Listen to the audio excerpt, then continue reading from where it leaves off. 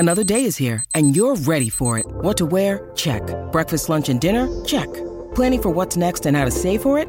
That's where Bank of America can help. For your financial to-dos, Bank of America has experts ready to help get you closer to your goals. Get started at one of our local financial centers or 24/7 in our mobile banking app. Find a location near you at bankofamerica.com/talktous. What would you like the power to do? Mobile banking requires downloading the app and is only available for select devices. Message and data rates may apply. Bank of America N.A., member FDIC.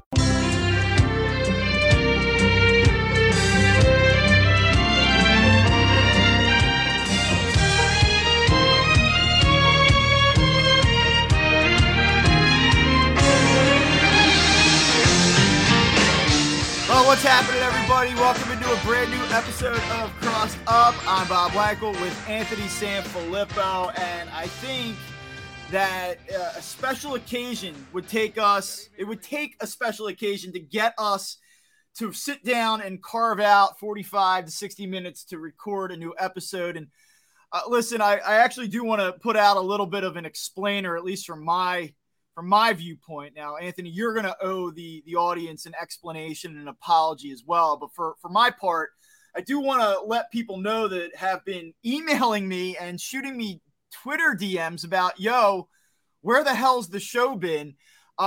Yes, I and so does Anthony, but we both cover sports for the website. Anthony, primarily the Flyers, been picking up some Phillies stuff lately. And yes, I cover the Phillies, but also, Crossing Broad is owned by a parent company, and my day-to-day operations are very much tied into the financial side of the company and generating revenue.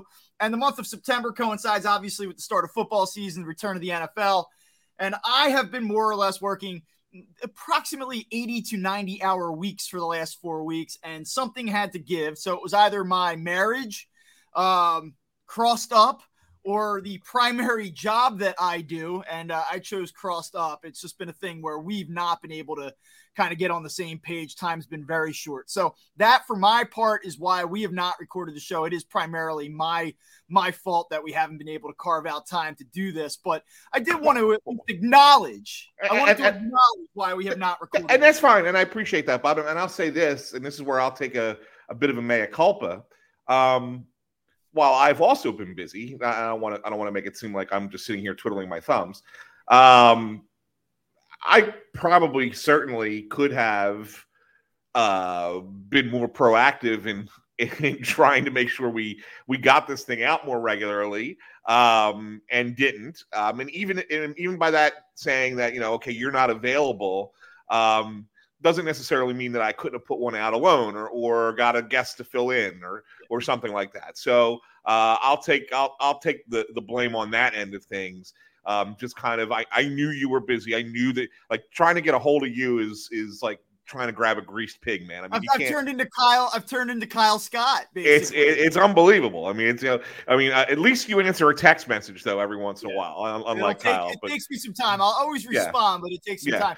So and it's not to be like, hey guys, we're busy, sorry, but listen, we obviously value the listeners, and we have a pretty loyal listener base, and the numbers have really grown over the last couple of months. And to halt the momentum of that was tough in September, especially as the team was going through some turbulence for sure. And so I just want to acknowledge, hey, listen, like, this is why it happened.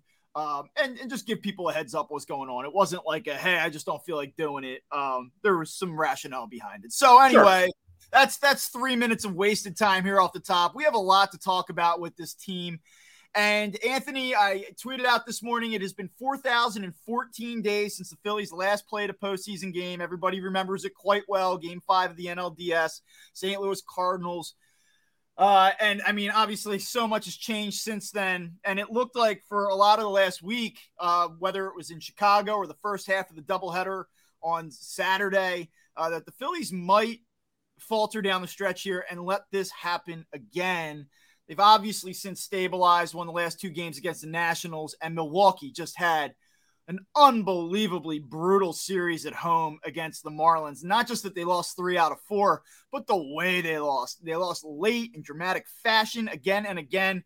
And all of this brings us to the Phillies being on the doorstep of the postseason. Magic number is 1. there's so much we could talk about. We could go back and reverse and work through this thing, but I guess let's just start with how you feeling right now?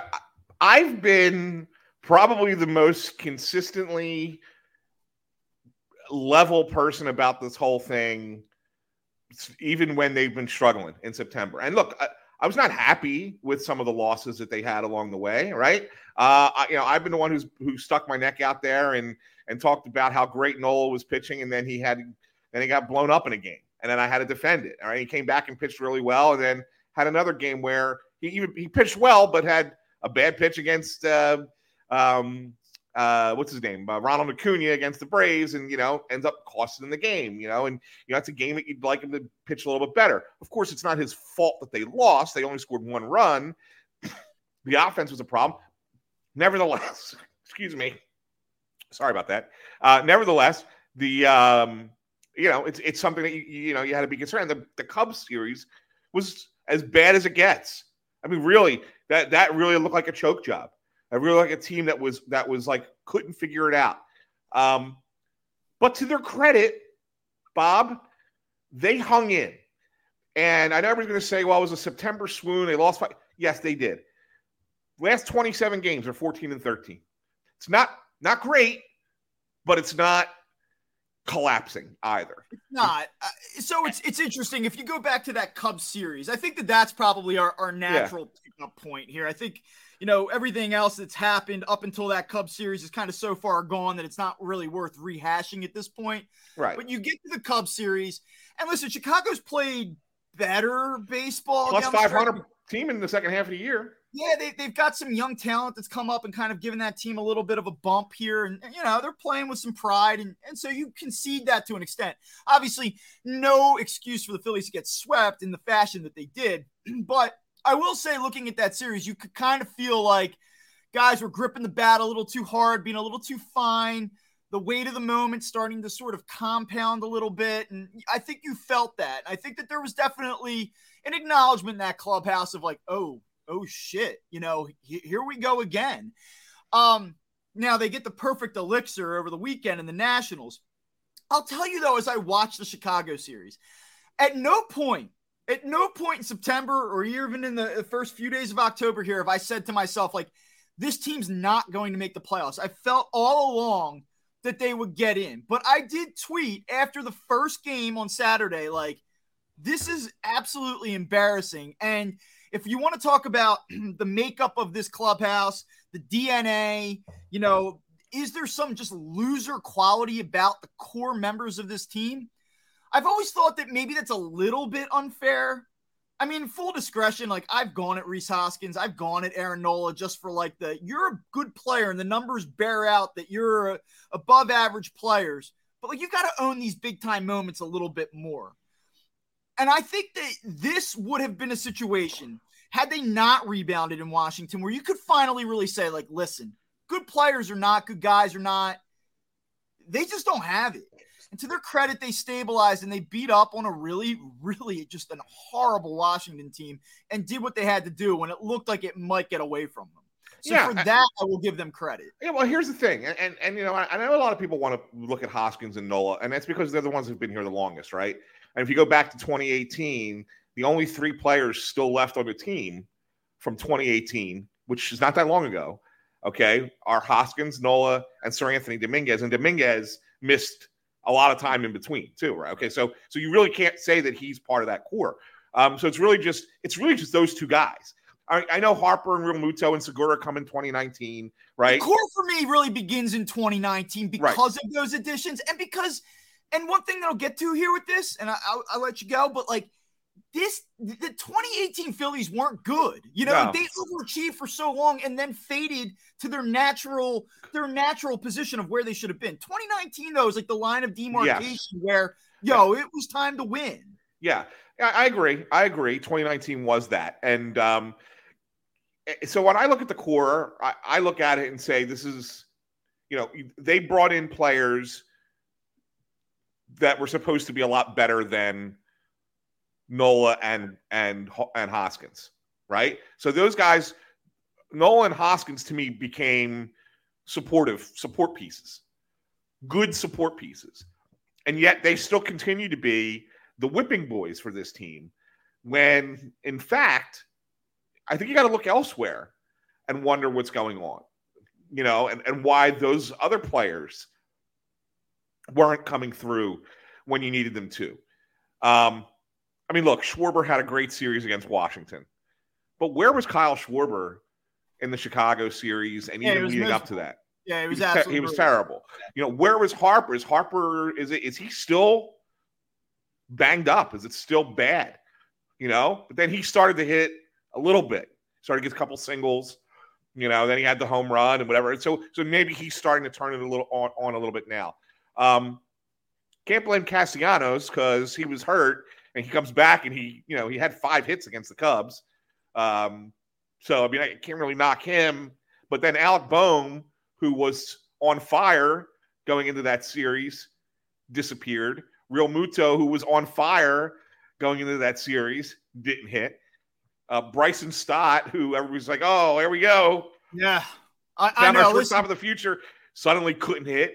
That's one guy that I want to talk about in a little bit more detail later on. But, yeah, you're right. It does. It comes back to a collection of guys, multiple players failing in key spots. And I think the thing that was most frustrating about the Cubs series, this isn't exactly news, I suppose, but I think that what was most frustrating about that Cubs series is just that it wasn't as if they were totally quieted. They were knocking on the door almost. It felt like every inning, runners in scoring position, runners on third, less than 2 outs, and just the inability. And I think that that's why it felt like such a choke, right? It wasn't just like, wow, they faced 3 really good pitchers and they just ran into a buzzsaw and, it's baseball and it happened at a bad time. It was like, you're not getting blown away. You're not getting your doors blown off. Like, these guys are on base, like, move them around, do what you got to do. And they just weren't doing the little things that should be easy for a team like this. Yeah, no, I agree. And it was, that series definitely aided me a little bit more than anything else, because it was a series where, this is the time of year where you start to see every team's flaws, right? And like, we can look around the league and you can look at the Dodgers and say, well, what's wrong with their bullpen? They've won 110 games, and I'm not convinced that they're going back to the World Series because I don't think that they have a reliable bullpen, And you can look at them, and you look at the Mets, and you say, well, see, the Mets are starting to met a little bit, right? And why are they metting? Because the same things that we kind of thought were going to be their weaknesses all year are finally catching up to them. Right. And the Phillies' warts really started to show. They could not get a clutch hit. And then even though their pitching was keeping them in games, it would be a weird to bad defensive play that cost them. Yeah. Whether it's not being able to turn the double play and then Nola gives up a home run, or the sun getting in the eyes of Brandon Marsh in center field and the triple, right? Just random things. But these are things that if those were not your flaws, those were not your weaknesses, don't crop up at the wrong time. Right. It's just how it is, right?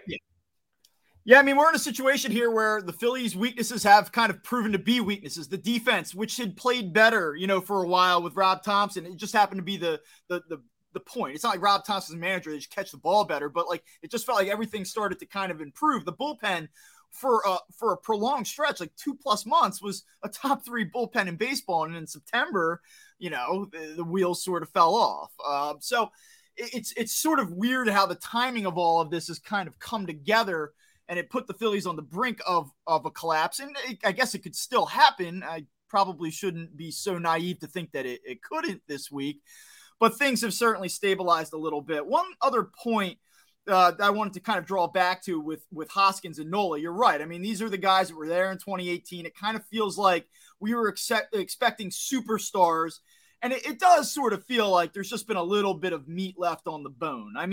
We could talk about Aaron Nola being an elite pitcher or a really good number 1, number 2 type for a lot of teams, but it does feel like that there have been some instances where you're like, come on, man, like you've got to deliver in this spot.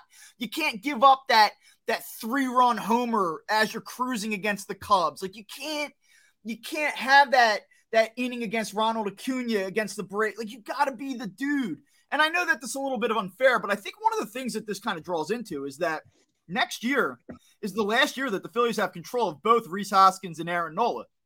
And so they have decisions that they need to make, right? So, Aaron Nola, he did the contract. He's going to make $16 million in 2023. And then what happens with Aaron Nola? Do you say this is a guy that we're going to reinvest in for the long term? Or do we say if he's going to take $20 million a year, this isn't the guy? And the same thing with Rhys Hoskins. He enters his final year of arbitration next season. And do the Phillies even let that play out, or do they try to move him this offseason? I don't really know what the market is for Rhys Hoskins, but I think it's something that they might consider if clubhouse dynamics and DNA and breaking up the core becomes a consideration.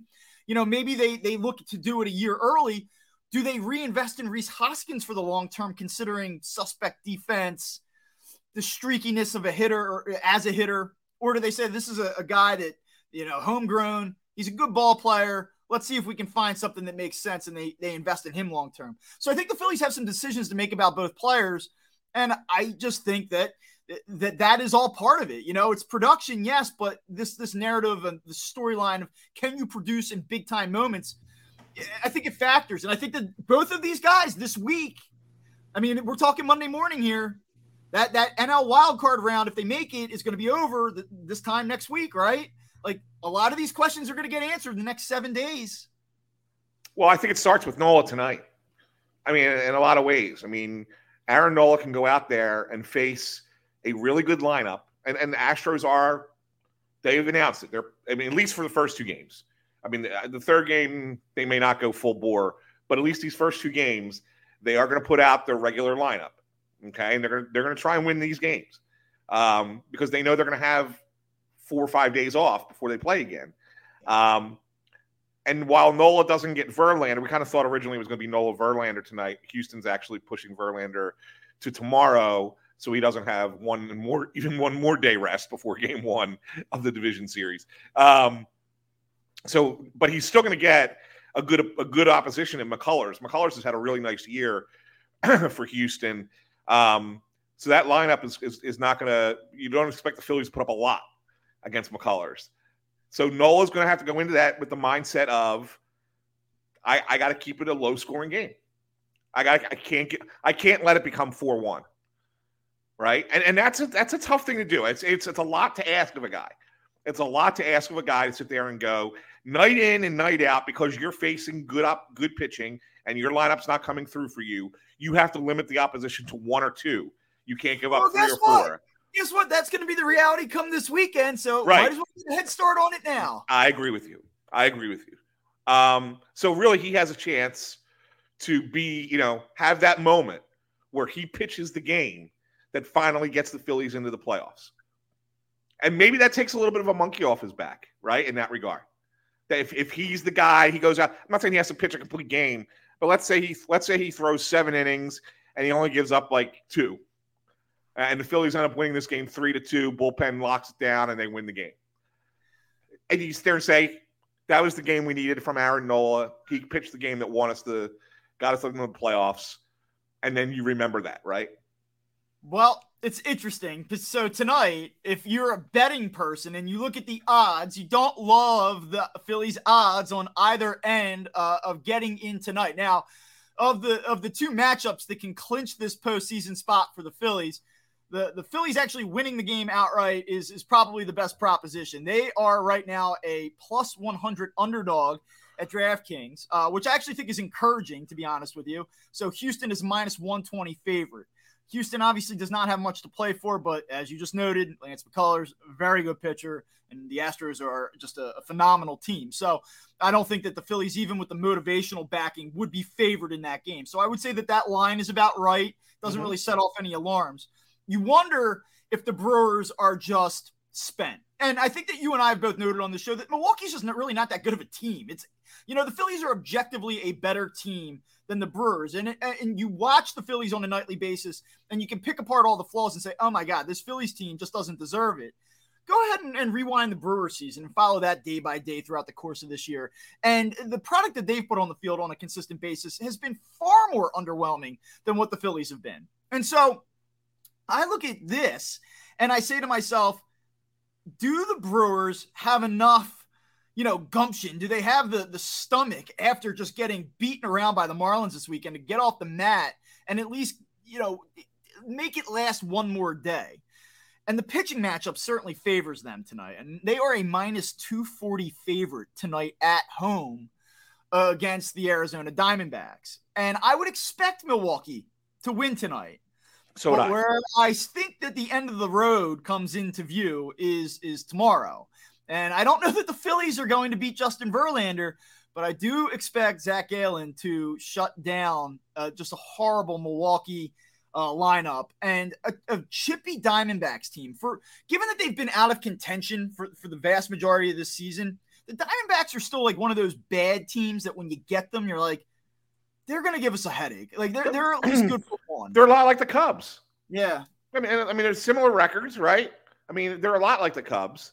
If they would, they're getting there. They're young and they're getting closer, and maybe a year or two away. But there's a lot to like there. There's some players to like on that team, and so I think so. Yeah, I think that's the thing. I think there's a better look. If there's only one way that the Phillies do not make the playoffs, and that would be they get swept and Milwaukee sweeps Arizona. I think if you're asking me, is it more likely that the Phillies get swept or that Milwaukee sweeps Arizona? And I tell you, it's more likely that the Phillies get swept because I think Arizona definitely wins at least one, if not two of those games in Milwaukee. Let's work through all the different situations here because what a dynamic this is.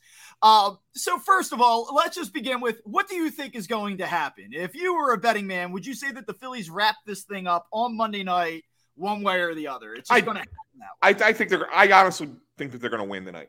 Okay. I think that they are feeling it a little bit now. I think that they got it. They could, we've been talking about it for a while. Can this team taste it? And maybe they kind of could a little bit, but then there was still enough time for things to go sideways, and they started to. But the fact that they didn't let it completely go sideways, and they won a couple of games against Washington, and Milwaukee gave away some games, and the Phillies are now just that one win away. I think you see the Phillies have an ability to play with good teams. I mean, they've played well against good teams all year, except with the exception of the Mets, right? I mean, so I think that the Phillies are going to give you a really good game tonight, and I think they win it. Hey, listen, I will say I agree with you.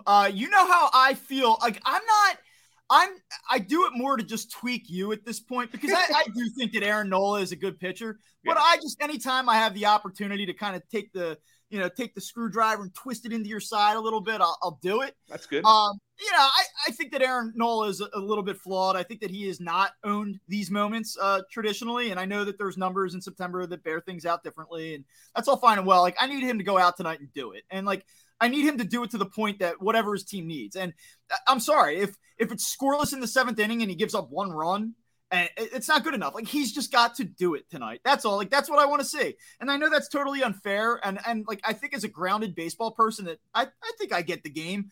I just need I'm going to be a WIP caller tonight. Like do it. If that means that you have to go 6 innings and you give up 5 runs, but the Phillies score 6, okay. And if you need to go 8 innings and give up 0 runs because the Phillies only score 1, then that's what you need to do tonight. Like, you've just got to be the guy that gives them enough to win the damn game, period. And, like, that's what I want to see tonight. And I think that that's what the city wants to see tonight. So that kind of sets the stage for what is going to be hopefully just one day of high anxiety. But I guess I want to ask you a few different things here before we get to, like, a potential postseason matchup. Let's work through all the different possibilities. And you just talked about the idea that the Phillies could get swept and still make the postseason. I guess ultimately what they do once there, if they get there, is what's going to dictate the way that people feel and how this goes. And they're not going to play a home game in the first round. So I don't know that we necessarily need to talk about the fans and what's the attendance and atmosphere going to be like, because we won't know. They're not playing at Citizens Bank Park next weekend if they get in.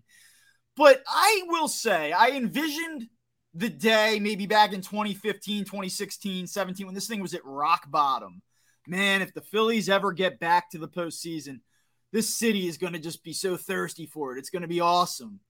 And the Eagles are 4-0, and they're dominating headlines as you would expect. And I get it. I mean, hell, I'm wearing an Eagles sweatshirt right now. And to be perfectly blunt, I was at the Eagles game yesterday. I was there with my father. I took my 77-year-old father, and we were there. And I had the Phillies alerts on my phone. But to be blunt, like, I didn't really watch the Phillies live yesterday. And I watched it after the fact. But I said, well, I'll catch it later. This city's not in on this team. Like, Phillies Twitter is in on the Phillies, like, to the extent that, like, they're miserable, then they're happy, and, like, you see the social media interaction. But, like, let's be honest, this team is not owning this city the way that I think a lot of us thought they would in a return to the postseason scenario. Maybe this week will be different, but to this point, it has not been. No, and I think what we miscalculated in this, Bob, is that it needs to happen first, and then the city will get more involved. But I also think that we focus too much on attendance, and I've done it myself. Like, some of the stories I've written, I've pointed out how few people have been down at the stadium, and it's frustrating to see. But TV ratings are still fantastic for the Phillies. Like you mentioned, social media is pretty busy for the Phillies. Obviously when people are clamoring for our show, right? I mean, people care about the Phillies. And then if you listen to the talk radio, I mean, obviously they wanted to complain more than they wanted to celebrate, right? I mean, right. But at the same time, it shows that they care. So, I mean, I think that what we believe is still there, but that they're not willing to publicly show it until there's something to really believe in. If that makes any sense. It's funny. Like, this team is definitely still in show me, prove it to me. Yeah. I'm not going to publicly come out and wave the pom-poms because I'm afraid you guys are just going to quickly stab me in the back. It definitely feels like a lot of that. And as you saw the Cubs series especially play out, it was very like, see, Yeah. I told you, I knew this was going to happen. Same old Phillies. And it's almost like people were ready for it. Like, they were ready to pounce on it. Yeah. But I mean, if you get to a home game, you got to keep in mind, if you get to a home game, they will have played 10 straight road games to end the season, potentially 3 in the first round on the road, and then potentially 2 more. Okay, so you can have 15 straight games away from the stadium before they come back. And I would say that they have to at least be even in that second series to get people to really show up. Because if you're down 2-0, and that is the chance of, like, it being your lone playoff game at home, right? I'm not certain it sells out. I agree. It's interesting because I was just going to ask you, if the Phillies were to get swept this week, but yet get into the postseason, what do you think the mentality of the fan base would be? And I don't think that we'll really ever know. And the reason we won't know is because if they do get swept and they get into the postseason, it's just going to be a matter of looking at social media. Do people go out to the bars this weekend to watch games? We won't really have, like, that attendance number to point to, which, as you pointed out, there's no doubt people are going to watch the Phillies this weekend one way or the other, but we won't have that attendance figure to really say, like, the vibe wasn't there, the numbers weren't there. And if they do get swept and get into the postseason, but they somehow beat the Cardinals in that first series, then the fact that they got swept to end the regular season will be irrelevant. People will be over it. Yeah, it's interesting, Bob. I'm working on a post we're going to put up later today, but I'll give a little tease to it. Is going back and looked at some Philadelphia sports teams who in the past have barely made it into the playoffs, like just got in, under the wire, maybe not had a great year, but, still got in. And what the fan feeling was for those teams. And I found, for the most part, that fans were supportive, even of the mediocre teams that got in, because, I don't know, maybe it was pre-social media era. Like, where you didn't really have a platform to bitch and complain all the time. Right. That you wanted your team to win, and that you were behind them at all times. It was a blind loyalty. The closest I can come to with this Phillies team, and I mentioned this to you right before we went on the show, is the 2010 Flyers. And I don't just say that because I cover the Flyers, but I mean, that team had a lot of talent, were top of the salary structure in hockey, had just brought in a big leader in Chris Pronger. Peter Laviolette was brought in as the coach. He had won a Stanley Cup. There were expectations for that team. And there they were down the stretch, floundering, looking like they were going to miss the playoffs as around a 500 team. And everybody was like, don't even bother getting in. Just don't even bother. You've been playing like shit. Forget it. They got in on the last day of the season by winning a shootout. Okay? And even then, people didn't think they were going to win anything. They got lucky to get a bad Devils team in the first round. Not a bad, but a team that was not playing well in the Devils. And they win that series, but then go down 3-0 to Boston. And you figure, this is kind of like what we're just talking about here. It's kind of like, imagine the Phillies win this first round, but then they're down 2-0 against Atlanta in the second round when they come home. Right. And it's kind of like, we don't really believe in this team. And then all of a sudden they went on a magical run for 3 weeks and got to the Stanley Cup final. And they lose in Game 6 in overtime. But that's the only time people really bought into that Flyers team, was those couple of weeks. Prior to that, they didn't think it. They thought that team was not even deserving of a playoff spot. Right. But if you get on a run, yeah, that's it. They don't care. It doesn't matter. The past does not matter. So I guess that then brings us to I feel bad doing this because I think that there's Phillies fans that are going to listen to this and be like, come on, guys. Like, they're not there yet. They didn't do this yet. So please don't talk about the playoff matchup with, I guess the St. Louis Cardinals. Yes. Like, not so fast, I mean, that's still got to play out. The Mets this weekend get swept by the Braves, and I will give you a ton of credit for this. I'll tell you what, you ever want to know, probably right around Memorial Day, some baseball futures to lock in. Anthony, if you listen to this show, gave you 2 at just extraordinary value.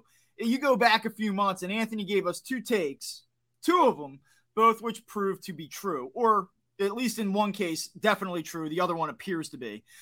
You said very long time ago that the St. Louis Cardinals were far superior to the Milwaukee Brewers. And you said the Brewers couldn't hit, and that the pitching's a little bit overrated, and that there's just something about the team you don't like. And lo and behold, here we are. Cardinals run away with the NL Central. And you had said that they were kind of playing with some magic, like that voodoo devil magic. Yep. Devil magic that the Cardinals play with Pujols and Molina and all these guys now. And that's what happened. You also said, as the Mets were running away with the NL East, both past the Braves and the Phillies, and you did say, maybe the Phillies could get back into it. And I was like, I don't know about that. But you said that the Braves were better than the Mets and that the Braves would win the NL East. And they are now on the brink of doing so, which is just a kind of an underrated collapse for the Mets. To be honest with you, you have all of that money invested. The start that they got off to, it looked like it was going to be a 110-win team. And to have a double-digit lead at any point, I don't care how early it is, at any point to have a double-digit lead and be a pretty good team, not a fluke team, to blow that lead is kind of a disgrace. Now, they have the ability. They'll be at home. They have the ability to get to the NLDS and kind of set the record straight. The starting pitching's still very good, although leaking a little bit of oil here down the stretch.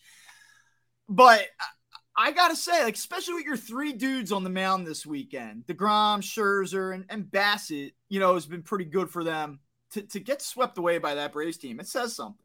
But it really sets up an interesting wild card round because we don't even know if the Phillies get in for sure where they're going to be. I mean, there is an outside possibility here that the Phillies could come even with the Padres tonight or this week. They're only a game behind them. Yeah. I mean, and they only have to tie. If they finish tie, they finish ahead of them. So 1 game back, and then all of a sudden you could be in New York this weekend playing the Mets. There's still an outside shot that you could be playing the Braves. I still think the most likely scenario is that they play the Cardinals, which is where I want to focus our energies on. Like, well, let's just play out the two hypotheticals, but I think we should probably focus on the likelihood of a St. Louis matchup. I don't respect the Cardinals, and I should, because they have winners. They have that vibe that, like, you know, that with the retirements looming and the last dance thing looming. And you look at their run differential and you see plus 137. You're like, this is a damn good team, man. Mm-hmm. Why don't I feel like that the Phillies, watching the Phillies play the last month too, why do I feel like the Phillies, I don't want to even just say can beat the Cardinals, but like I kind of expect them to beat the Cardinals. That feels silly. It feels dangerous. It feels like a freezing cold take because being from here, we just know how it goes. But that's how I feel. Why do I feel that way? Because if you really look at it, the Phillies are the better team. They may not have played like the better team, but they are the better team. They have a deeper lineup. The Cardinals have two of the best hitters in the game this year.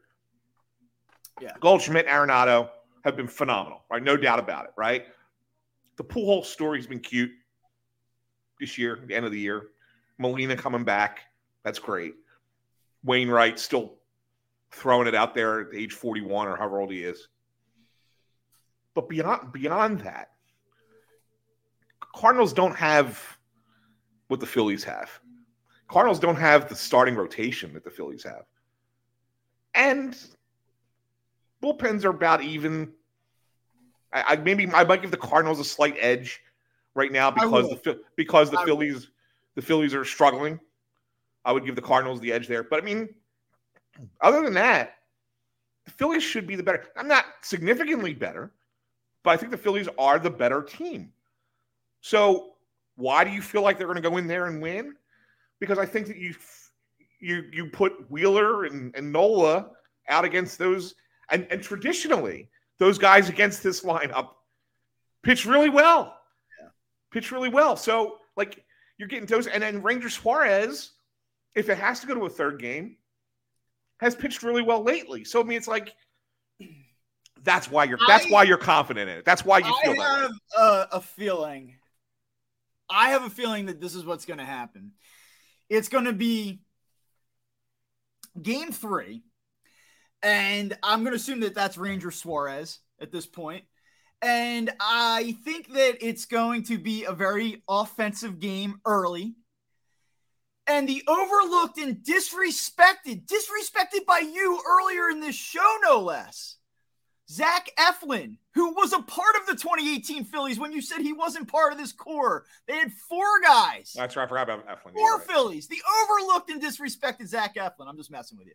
But I think Zach Eflin is going to come in and throw multiple key innings for the Phillies in a decisive game to push them into the second round of the postseason.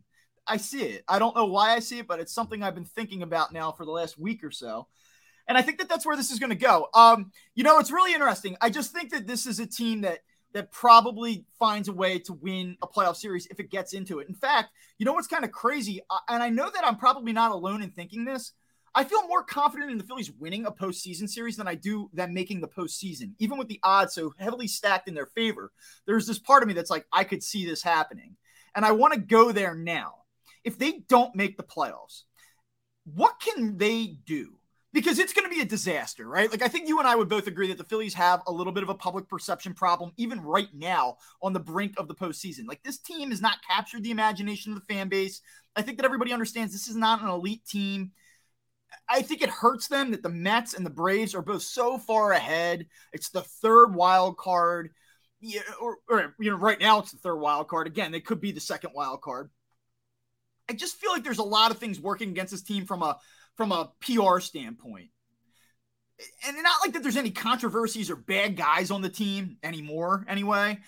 So I don't know what it is, but I feel like if they were to get swept here, the Brewers get in, this is like the collapse of all collapses, because what's different this year is that the Phillies are pretty good. Flawed, yes. Annoying, absolutely. A tendency to make things harder than they need to, definitely. But I think the Phillies are a pretty good team. I don't know that I could say that about these teams in the past. If they collapse this year under these circumstances now, that's an all-timer. I mean, I know it's not the 64 Phillies, but like it's in the same ballpark. Mm-hmm. So if that were to happen, and I don't want to be overly negative here, but if that were to happen, what happens? Because to me, like in the moment, I will tell you, like, dude, and you got to see how that happens if it were to happen. But like, there's got to be a major shakeup. Like, I think it might actually have to include the manager at that point, because like I don't know how you bring him back, and I think he's done a great job. And I would truly, even objectively speaking, I would feel sorry for Rob Thompson as a human being if that were to happen to him now, because I think he does deserve quite a bit of credit for where this team's at right now as we talk Monday morning. I do disagree with some of the things that he's done down the stretch over the past few weeks. That aside, I think he's done a great job. I don't know that he's back next year if they miss the playoffs. I think that they have to do major overhauls if they miss the postseason. And frankly, if they get bounced in 2 games next weekend, I don't know. Maybe Thompson stays, but there's got to be something that happens with this roster. What if I say this? I think that what's going to happen in this offseason is going to happen regardless of the outcome of the Phillies' rest of the season. And is that a shortstop? I think they're going to get a shortstop. I think that they're going to trade Rhys Hoskins. I think that they might even try and, fix the bullpen yet again. And I wouldn't be surprised if they try to move another pitcher. I think Painter's going to be in this rotation next year. Maybe not day one, because you got to figure eligibility stuff, whatever. But it won't take long. I think it'll be late April, early May. I think he's going to be in the rotation. What are we looking at here? Zach Wheeler, Aaron Nola, Ranger Suarez, Bailey Falter, Andrew Painter sometime next May? Yeah. Won't be Kyle Gibson. No, certainly won't be him. And I don't know, as much as I like Zach Eflin and just gave him a ton of credit a second ago, lifting the Phillies to a decisive playoff victory. I don't know how. Like, I think you either have to have a doctor's clearance or something. You can't come in and be like, Zach Eflin's in our rotation. Or if Zach Eflin is willing, and this is where it could come down to the player more than the team. If Eflin is willing to embrace this new role, kind of this Andrew Miller role where you pitch multiple high leverage relief innings, maybe I think you could bring him back in that regard. I don't think that Zach Eflin, under a fully healthy set of knees, would go for that, nor should he. Right. I do wonder. I mean, he knows. I mean, he's got to know, right? Like, it's just injury after injury. Maybe I can't do it this way. Maybe this is the perfect time to transition and give my career some more longevity. You lose money not being a mid-rotation starter, but you also lose money not having a career. Correct. And you start to wonder, like, can he hold up? So if I'm the Phillies, I don't think I can make that bet to be like, Zach's our number 4 next year. Well, let me say this. Let's say he decides he wants to be a starter. Is anybody giving him anything more than a year? No. I think he's like a 1 year 13 type guy, right? Yeah, I think he's that. I think he's probably earned that, I guess. Yeah. So, I guess they have a decision. They have a decision to make there. But, yeah, I don't want to get too far into, like, what are the 2023 Phillies going to look like. But I kind of agree with you to the extent that, barring a deep postseason run, like, if Rhys Hoskins powers the Phillies to game 7 of the NLCS, then, like, I think that changes things. And I agree with you. I was on WIP with Giglio on Friday night, and that's what I said. He goes, do you think it's a situation where making the postseason could be detrimental to the Phillies? And I think it's a great question. I mean, I've seen that with the Eagles in the past, where I've been like, I don't know that I want them to make the playoffs, because I don't know that I want this front office to trick themselves into thinking everything's all right. You could say that happened to the 2019 Eagles when they made the playoffs late, and then they run back in 20 and they're a disaster. Like, had they missed in 19, would it have been better for the organization? This is why, though, I mean, and I'm going to, far be it from me to be critical of Howie Roseman and his 4-0 Eagles at this point, who are headed to another Super Bowl this year. Hater. But you excited to watch Jimmy G tonight again, Anthony? Oh God, I can't. If I didn't have to watch Jimmy G in prime time ever again, I'd be a happy I don't man. like Jimmy Garoppolo a little bit, but Niners fan. Yeah, but I don't like Jimmy Garoppolo. Point is that I think there's a difference between a Dombrowski and a Roseman. I think Roseman's the kind of guy who is willing to make a lot of mistakes because then he knows how to fix his mistakes later, which is what he did this year, right? I mean, he had 3 years of mistakes. He gets a little too high on himself, made several years of mistakes with the draft and stuff, and then said, okay, now I got to go fix it. And did a really nice job fixing it going into this year. So that's how Howie operates. You know, Howie goes, he's ballsy. He goes all in, and he may lose, but people forget that he's got a rebuy in his pocket somewhere, right? That's the poker reference for it. Whereas Dombrowski's more of a slow player.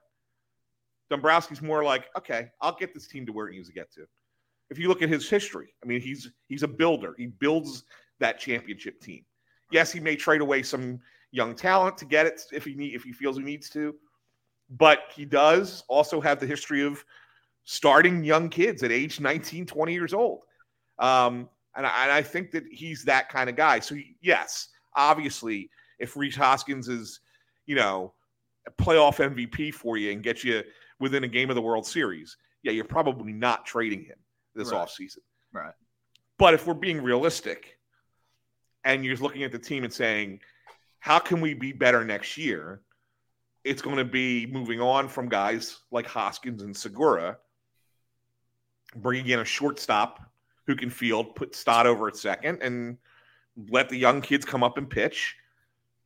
And let's see what happens. There was a time earlier this season where you're like, you know, I don't think Gene Segura is going to be in their 2023 plans, but damn, he's making it hard on them. You know, he's a guy that sort of came here with some clubhouse concerns. You know, why has he been bounced around so much? He's a good player. Why isn't he valued properly?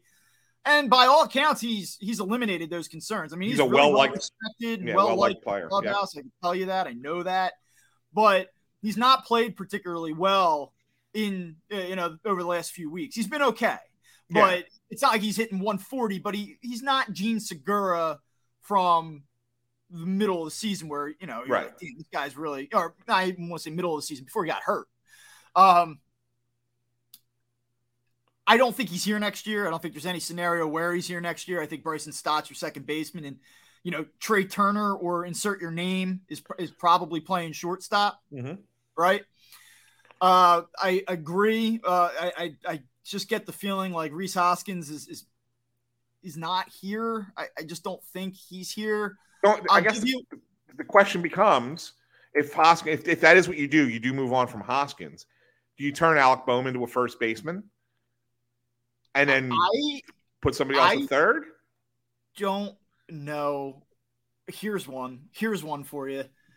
Does Bryce Harper play right field? I don't know. Season early, is he ready to go? Let me put it to you this way: if Bryce Harper can play right field by the second week of April next year, are you surprised if Nick Castellanos is not in Philadelphia? Because I would not be surprised at all. No, I would not be surprised either. Unless you want to turn. Don't you just feel like there's something off about this relationship with him? A little bit. Like, not like it's a disaster. And I don't mean just production. I'm just talking like there's something about the feel. Like, you know, they wanted him to take that rehab assignment. He declined, which is his right. And it's not a huge deal. And to his credit, he was fairly productive when he came back. But, like, there's just something a little off. And, like, I wouldn't be surprised, I guess. I'm not saying that it's happening, but I just wouldn't be surprised. Like, I think that this is an offseason where the Phillies might have, like, one, type move up their sleeve, where they move a guy that you thought might be here, you know, as a core piece. So it's interesting. And I do think that the results both in this final series against the Astros and this playoff series against whoever it is going to determine that. I do want to ask you real quick about this postseason thing. I think you're kind of with me, right? Like, you have the Phillies beating the Cardinals in a postseason series. Is that true? I do, and I will say this: I have the Phillies, if it happens to play out, and I can see a way that it does. If it happens to play out that they get the Mets in the first round. I have the Phillies beating the Mets in the first round. I know you do, and I don't, and I just need to see it. I think it's because we had this conversation earlier this season where, like, I see myself watching this team play in Citi Field. I just can't visualize 2 out of 3 at Citi Field right now. I can't. And I guess it's because of DeGrom, Scherzer, the way that I might actually be more afraid of Bassett, who isn't very good, than I am of DeGrom and Scherzer right now, because they just can't hit this guy. So I have a hard time getting my brain to visualize it. And I think I said that before the final time that the Mets and Phillies played, and you saw what happened. So I guess I just need to see that to believe it. But I do think that they beat St. Louis in a potential series. But this is quite a week here. A lot on the line for this organization, a lot on the line for these players from an individual standpoint, how they're perceived in this city, legacy. And, I don't know what else you want to hit on. I think we've done a pretty good job. Yeah. I always have a one last thing. But before we get to that, like, the one thing I wanted to kind of look at as a possibility, and this could kind of go into what we were talking about earlier, right, with the Eagles being 4-0 right now. There is a legitimate chance that Game 3 of the wild card round, for lack of a better, I don't know, is that what they're calling it, the wild card round? Even though there's a division winner playing in there. The Game 3 of the wild card round could match up at the same time as Eagles Cardinals next Sunday.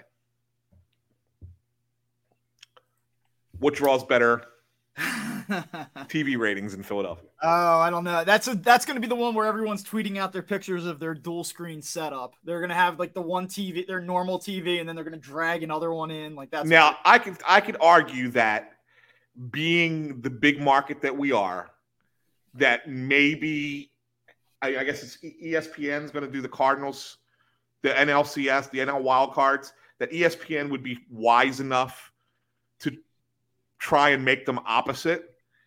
Okay. And look, if it's Phillies Mets, that's probably the night game. If it's Phillies Mets. Oh, so I think it's the Mets, right? Like the right. Mets. Well, that's what I'm saying. So but I'm saying, because they could both be the same day. Yeah. Sunday night. Okay. And if it's Phillies Mets, your Phillies Mets is going to be at night, so you don't have to worry about it. But the question is, if it's Phillies Cardinals and Padres Mets, are you putting Phillies Cardinals up against Eagles Cardinals, or would you put Padres Mets and go Phillies? Because Philadelphia, St. Louis, stagger it. Are the times announced? Do we have the times? Not yet, but I would assume if you're looking St. Louis and New York, you're not going real late Sunday night. Right. 8 o'clock probably is your start time. Right at the latest. So if that's the case, are you willing to go Phillies Cardinals and not put the Mets on Sunday Night Baseball? Well, I think it's also going to depend too, right? Of the 4 series, how many get to the third game? Because I'm just saying. So all 4 series are Friday, Saturday, Sunday. Am I right about that? Oh yeah, you're right. You're right. They are. I thought the American League was a day off, but it's not. Okay, so all 4. Yeah, so it's really going to depend. Like you would think. Yeah, but you're not. Based on math, you would think that you're probably going to have Cleveland, Tampa, right, Seattle, Toronto. I mean, those aren't night games. They'll play those games. They'll play those games at 9 a.m. if they have to. I mean, not Seattle, but maybe the Tampa. No, but the game Seattle's got to be on the road. Right. Oh, true. Yeah. It's going to be in Toronto and Cleveland. Yeah. Well, so I think that the NL series are the 2 more compelling draws for television. Yeah. So yeah, I mean, it'll be very, very interesting. I hope they don't do that. That would be unfortunate, but I guess it could happen. It certainly could happen, or at least at the very least some type of bleed over where there's like the Eagles are coming to a conclusion and then the Phillies are starting in the fourth quarter. Like I could definitely see that. Could be an interesting day. A good problem to have after 11 years, also for sure. For sure. All right, one last thing, Bob. Since we're probably not. I shouldn't say I don't want to say probably not, because maybe we would find time before Friday if the Phillies win. If the Phillies listen, if the Phillies are in the postseason, we will absolutely do a show. Okay. If the Phillies aren't in the postseason, we will do a show, because I promise you do not want to listen to another Phillies podcast. I have all the respect in the world for high hopes. It's really the only other one it's the only Phillies podcast that I listen to that is not our own, and I listen to it because I'm here for it. You do not want to miss that episode if the Phillies are not in the postseason at the end of this week. All right, well then, maybe I'll save it then, because I was going to ask you if right now, if I had to say to you, Bob, who are the two teams in the World Series, who would you say? Okay. I will not be foolish enough to bet against the Atlanta Braves again. I just can't do it. They're too good. They're too good. I know it's like you kind of like want to sell them short, like you do. You're just like, I don't know, like they're just good, man. Mm-hmm. They just. The other night, how about like Acuna? If you watch a game, like he had the check swing, base hit out in the right, and then Swanson home run, and you're just like, this team, man, like this is unbelievable. So the Braves for me, which you were nodding your head in agreement, so I believe you're with me on that. And then in the AL, I guess this is the one that could be a little bit goofy. I am inclined. I'll tell you what. Let's get crazy. I'm going to go Seattle Mariners. I love the Mariners, man. I love the way that they play. I don't think they get there. I'd love to see it happen. Full disclosure, I was ready to be like, the Yankees just, figure it out. Aaron Judge powers himself to another $100 million on his new contract, but I don't know. The Yankees have been very average for a while now. I think Houston's the best team overall in the American League. I don't think it's close. I think they're the best team, but I do think something crazy is going to happen in the AL. I really do.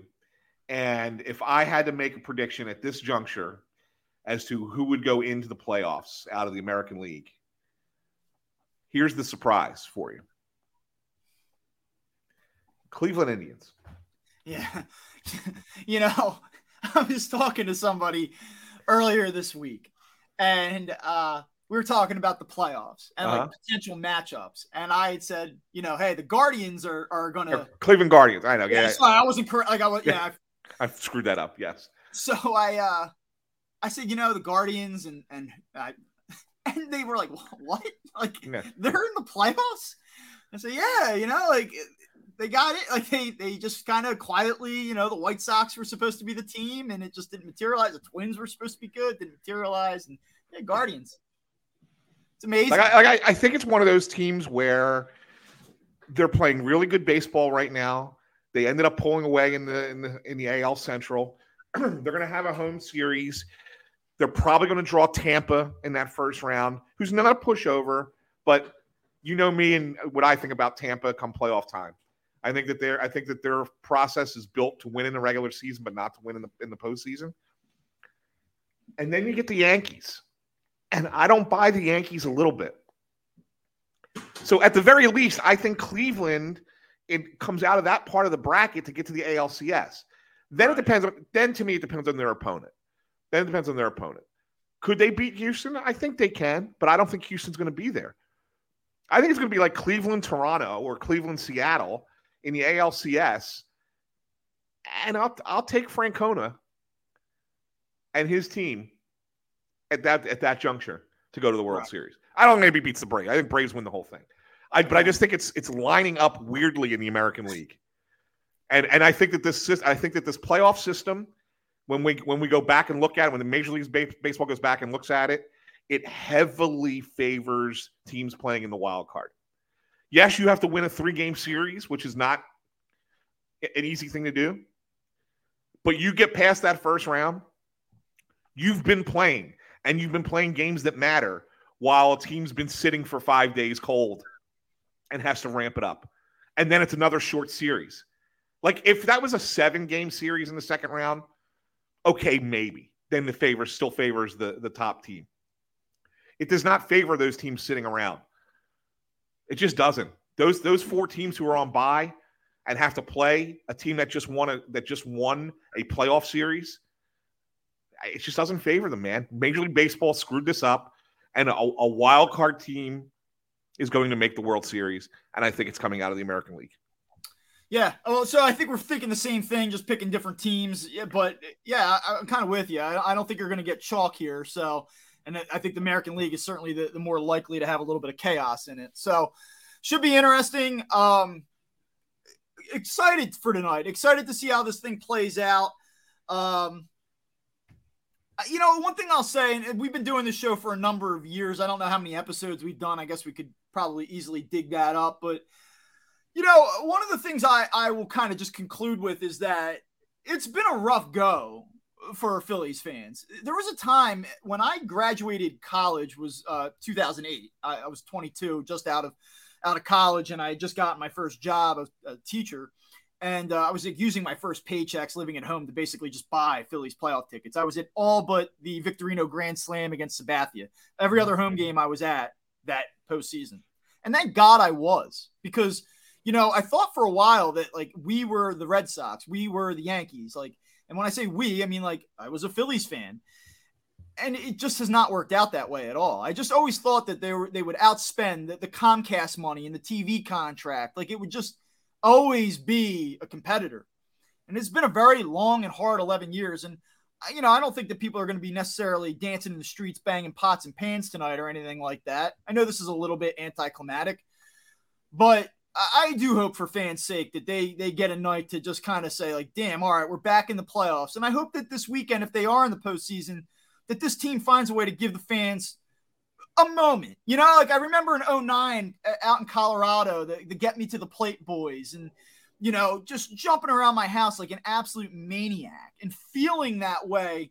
It's been a decade. It's been almost a generation since Phillies fans have really had the ability to feel anything remotely close to that. I mean, they haven't even sniffed that type of moment. And I hope that they get that moment this week. They're going to get it tonight. And my prediction is that the two guys who have been the whipping boys for so long provide the win. Wow, what a story! So there's your same game parlay. Same game parlay. It's going to be it's going to be a Hoskins homer and a Nola victory. Okay, Nola is your winning pitcher of record. Rhys Hoskins to homer and a Phillies win. What is that? I think that's available right now somewhere. Absolutely, yeah. You can make that bet. I'm just curious as what it would pay. If you could stall in real time, well, I'll stall for a second. You can sure. talk to the fans for 40 seconds. I can't tell you exactly. No, I'm just curious with that. No, and the reason I say that is that if you're looking for a ballpark where Rhys Hoskins has a good chance of hitting a home run, it's got to be down there in Houston with those Crawford boxes, right? It's a nice short porch in left field where he tends to put up most of his home runs. I think 21 of his 30 home runs have been to left field this year. So that would be an easier home run. And then you just need Nola to pitch a great game and get the win. So that's why I'm saying if you can combine those three outcomes, I think a right-handed power hitter has a chance to hit a home run tonight, and Hoskins is the one that makes the most sense in the Phillies lineup. I think those three things could play out and get a nice little payout for you. All right, so you've bought me enough time here. You're looking at about plus 3,200. Get out that much?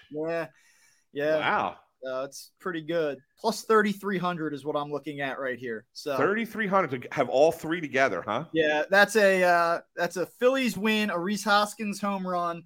I mean, hell, even if you just did just to give you some perspective here, if you just did a Phillies win and a Rhys Hoskins home run, that would be plus 700, and then you add in the Aaron Nola component, and that's where it really boosts up. So Nola has to get the win, right? Yeah, he's got to be the winning pitcher. What if it wasn't that? Let me give you one other alternative, Bob, since you have it open on your phone. Instead of him being the winning pitcher, because who knows, maybe that home run comes late. What if it's like Nola 8+ strikeouts? Oh, I can give you that. Aaron Nola, 8+ strikeouts. That is, let's see, is actually much longer or less likely, I guess, on that. So yeah, looking at plus 1,900 the way I have this in here. Okay. Did I do this right? Yeah. Plus 1,900. So that might be even better. That might be even better bet. Yeah. I mean, you're not getting plus 33, but if the Phillies win it late as opposed to winning it early. Oh boy.